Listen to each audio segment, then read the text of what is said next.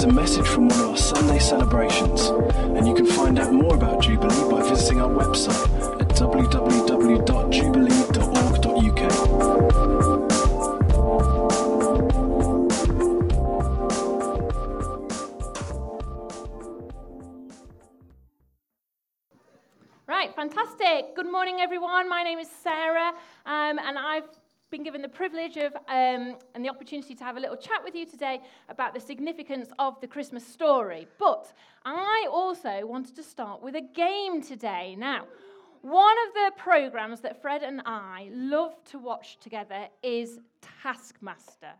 Can you put your hands in the air if you've ever watched or you are a fan of Taskmaster? Oh, fantastic. Well, it is a team task today. Okay, so I am going to be looking for an adult and a young person to help me do a Taskmaster challenge. So, who would like to be involved in a Taskmaster challenge today? Okay, let's have Sandeep. Would you like to come up? And a young person to work with Sandeep. Who thinks that they could work well with Sandeep? Matthew Willoughby. All right, okay, it's been chosen. Come on to the front. Well done, well done. Okay, I need another team. Anybody else who is up? And I need an adult first. An adult. Otherwise, I'm just going to pick on you. Ben? Excellent. Yes. Fantastic. And I need somebody else. Bo, do you want to come? Okay, right. Come to the front. Stand behind the table. Okay. Right. So, I've just realised I might need another microphone. Sorry.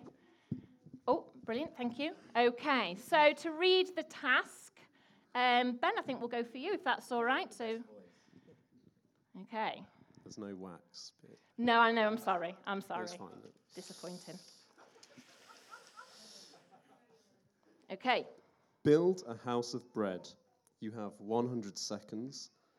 Your time starts when Sarah says that. I was going to just not read that last bit. Right, okay, so your challenge is to build a house of bread. You have 100 seconds. I actually do need some help with the 100 seconds. Has anyone got a stopwatch? Oh, brilliant. Luke, is it? Is that right? Great, okay, you can be our timer. All right, okay, so when the whistle blows, your time will begin. Are you ready? Okay, go, let's give them some encouragement.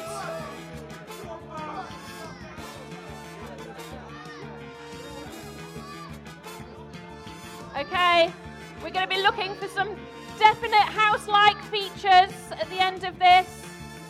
Have we got some kind of roof? Oh, keep going. We've got this now. Oh, are we definitely sure we've got Taskmaster fans here? Are we thinking it through? Have we got some lateral thoughts?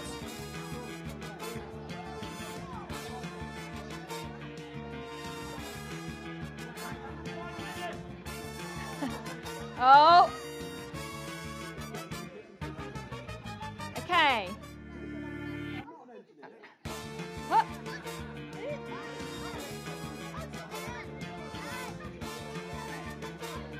What?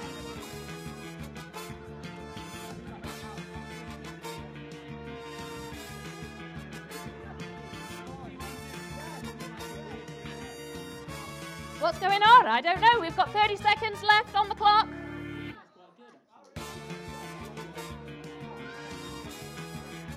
Yeah.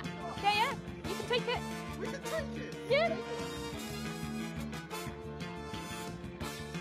What else is there? Anything else?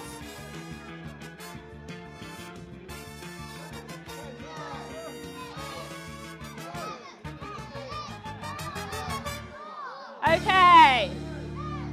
Right. Okay, it's time to judge. Step away from the table. Okay. So, Sandeep, would you like to explain your construction? Thank you. Well, Sarah, you never said really the house had to be sort of a height type thing, did you? It had to be tall. So really from the perspective where we are, this looks like a house to me. Right.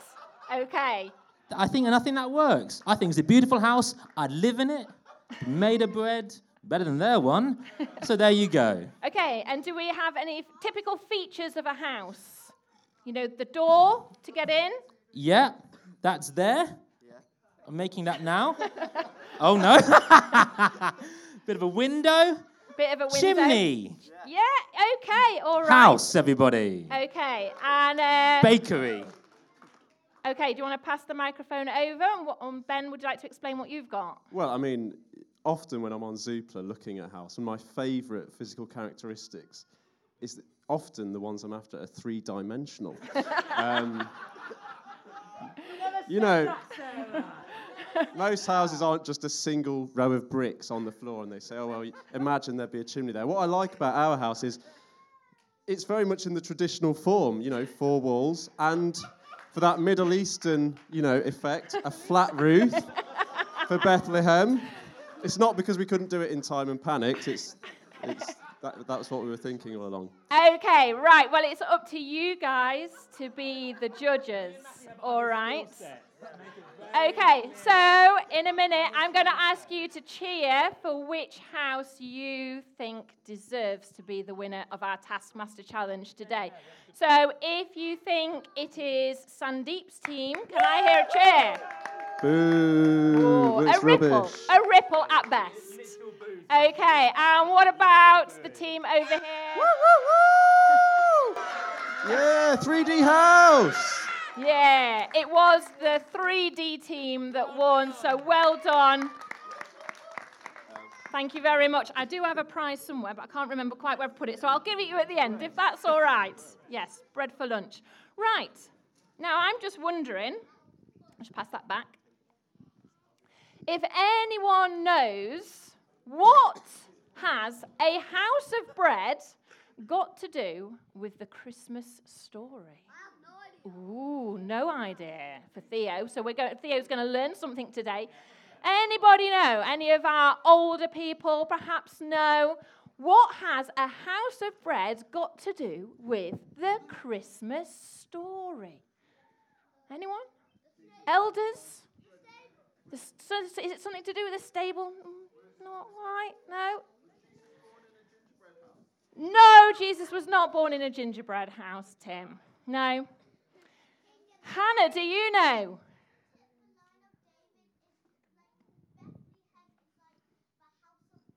Well done, Hannah. Round of applause. I can tell you've got a good biblical studies teacher at school. The house of bread is actually another name for Bethlehem. Some people didn't know that. Well, there we go. We've all learned something today. My job is done. No, not quite. Okay, so yeah, the house of bread. That is literally what Bethlehem means. Now, why would God choose the house of bread to be the birthplace for his son? Well, I know that God had actually already chosen Bethlehem to be the birthplace of his son 700 years before he was even born.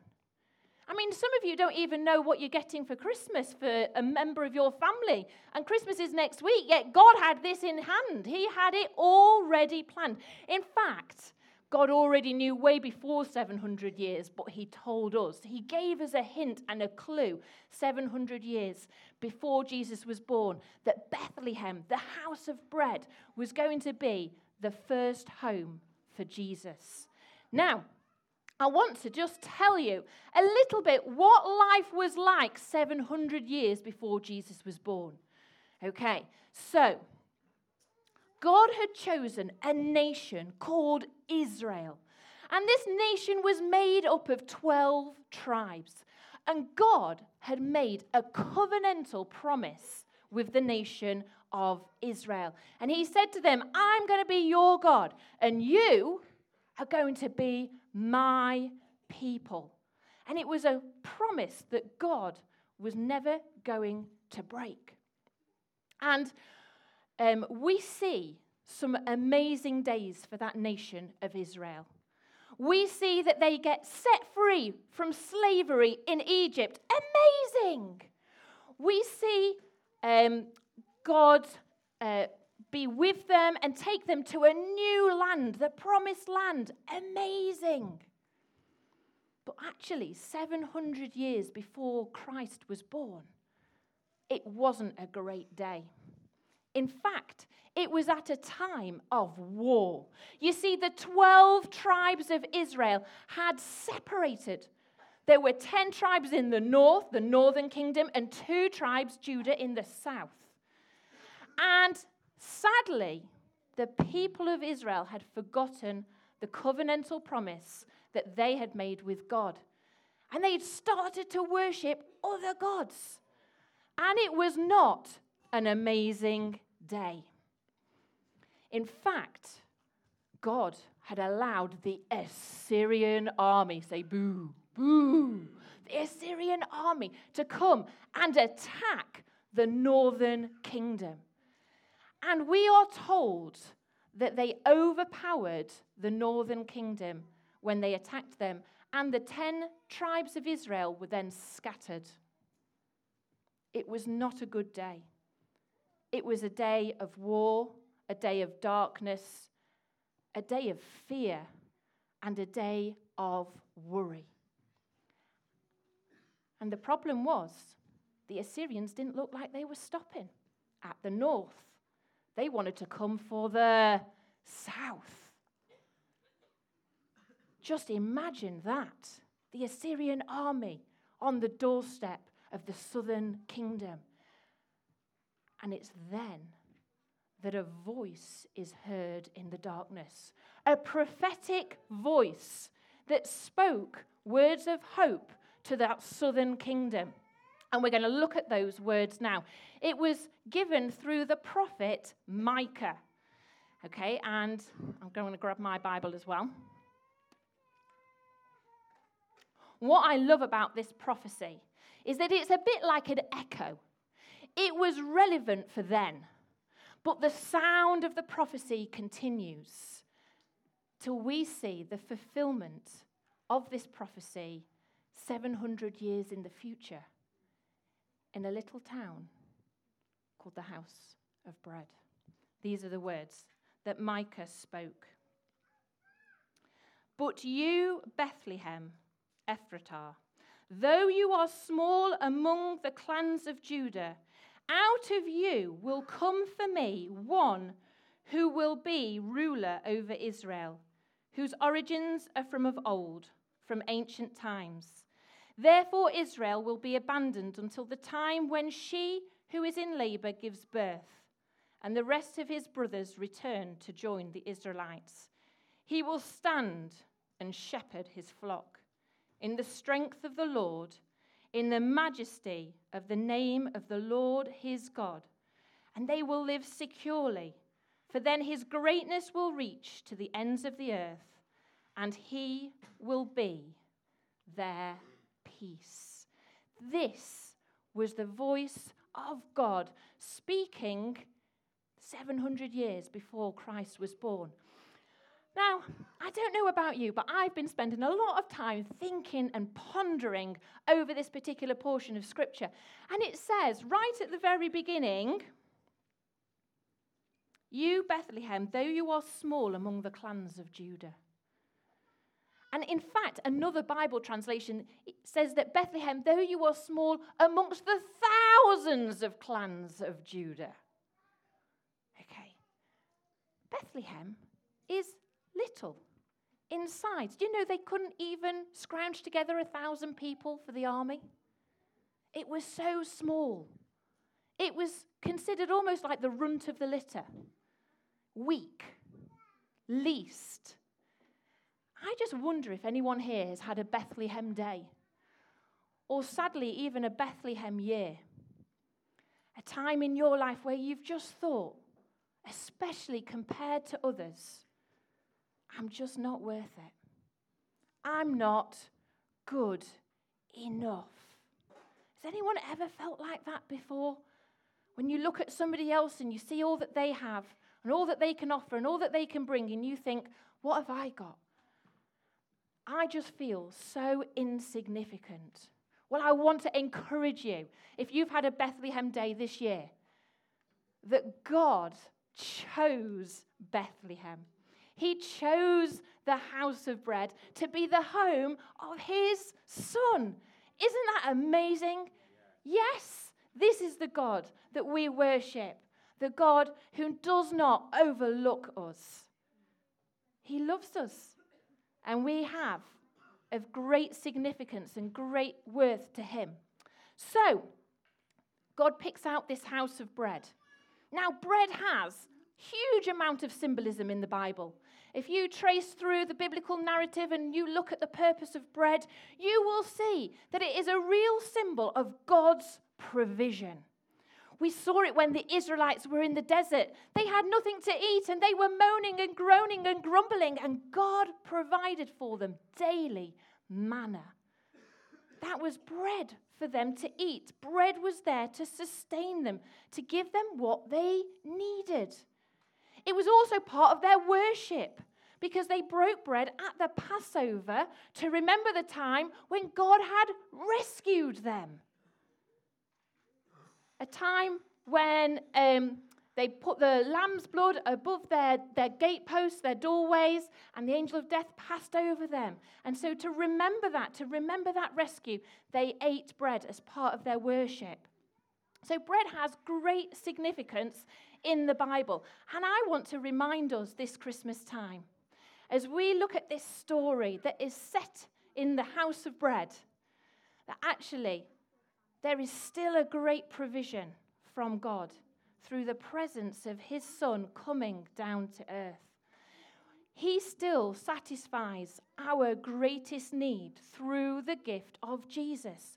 And I want to explain to you this morning how Jesus coming to earth meets our greatest need, and also, again, shows us God's rescue plan. I just have Adam just to come and help me for a second. Right, now boys and girls, you're going to want to watch this.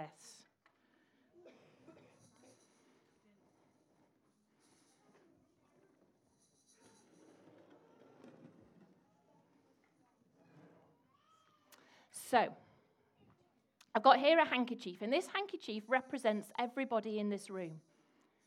It represents me, it represents you, and in fact, it represents everybody in the world. The Bible tells us that we need Jesus because of our sin.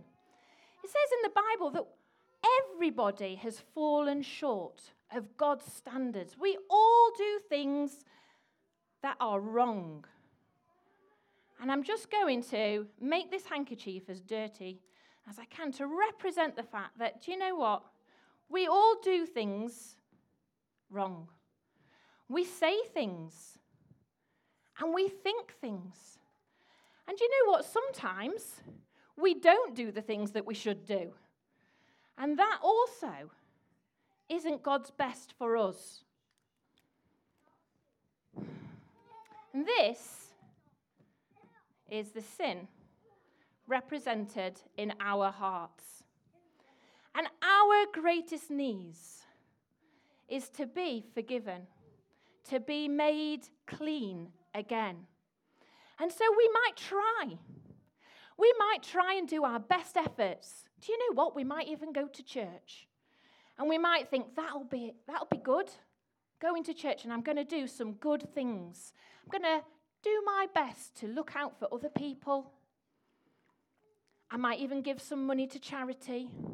I might give some of my time to help somebody else. And they are all fantastic things that we can do. But do you know what? It doesn't make us clean. There's only one thing that can make us clean. And that's accepting what Jesus has done for us. And this represents Jesus. And the fact that he came to the house of bread and he was born as the Son of God. He came and he lived his life of love. And then he died on the cross. And when we see that Jesus has died on the cross for us, when we choose to believe that, a really special thing happens. We are told that we are washed, not only clean, but clothed in something called righteousness. Clothed in righteousness. We have then been made right with God. And hopefully, you will see that the stains have disappeared. That is how we are clothed in righteousness, not because of our own efforts, not because of what we do. It's not about me, myself, and I, but it's about Jesus and what he has done for us. But do you know what? Some of you here, I know, are already clothed in God's righteousness. You've made that choice. You are a follower of Jesus and you love him. But there is a world that still lives in darkness. There is a world that still doesn't have the hope that you have.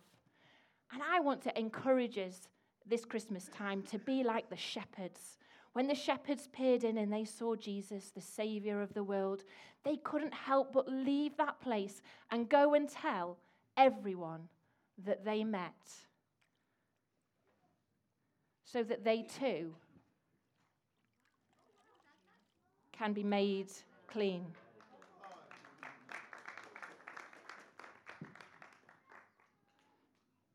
Can I pray? Father God, at this Christmas time, we want to say thank you so very, very much for Jesus. We thank you that he is the one who died on the cross for us so that we can be clothed in righteousness. And I want to pray for anybody here who hasn't yet made that choice to be clothed in real righteousness, Lord, that you would prompt them this morning not to wait another day, but to accept the gift of Jesus into their hearts, to know that they've been made right through what Jesus did on the cross. And Lord, for those of us who know, I pray that you would put an urgency in our hearts to go and tell the world what you have done for us, so that many may be washed clean today because of your good news. We thank you that you provided for us our greatest need.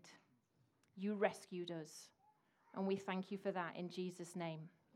Amen.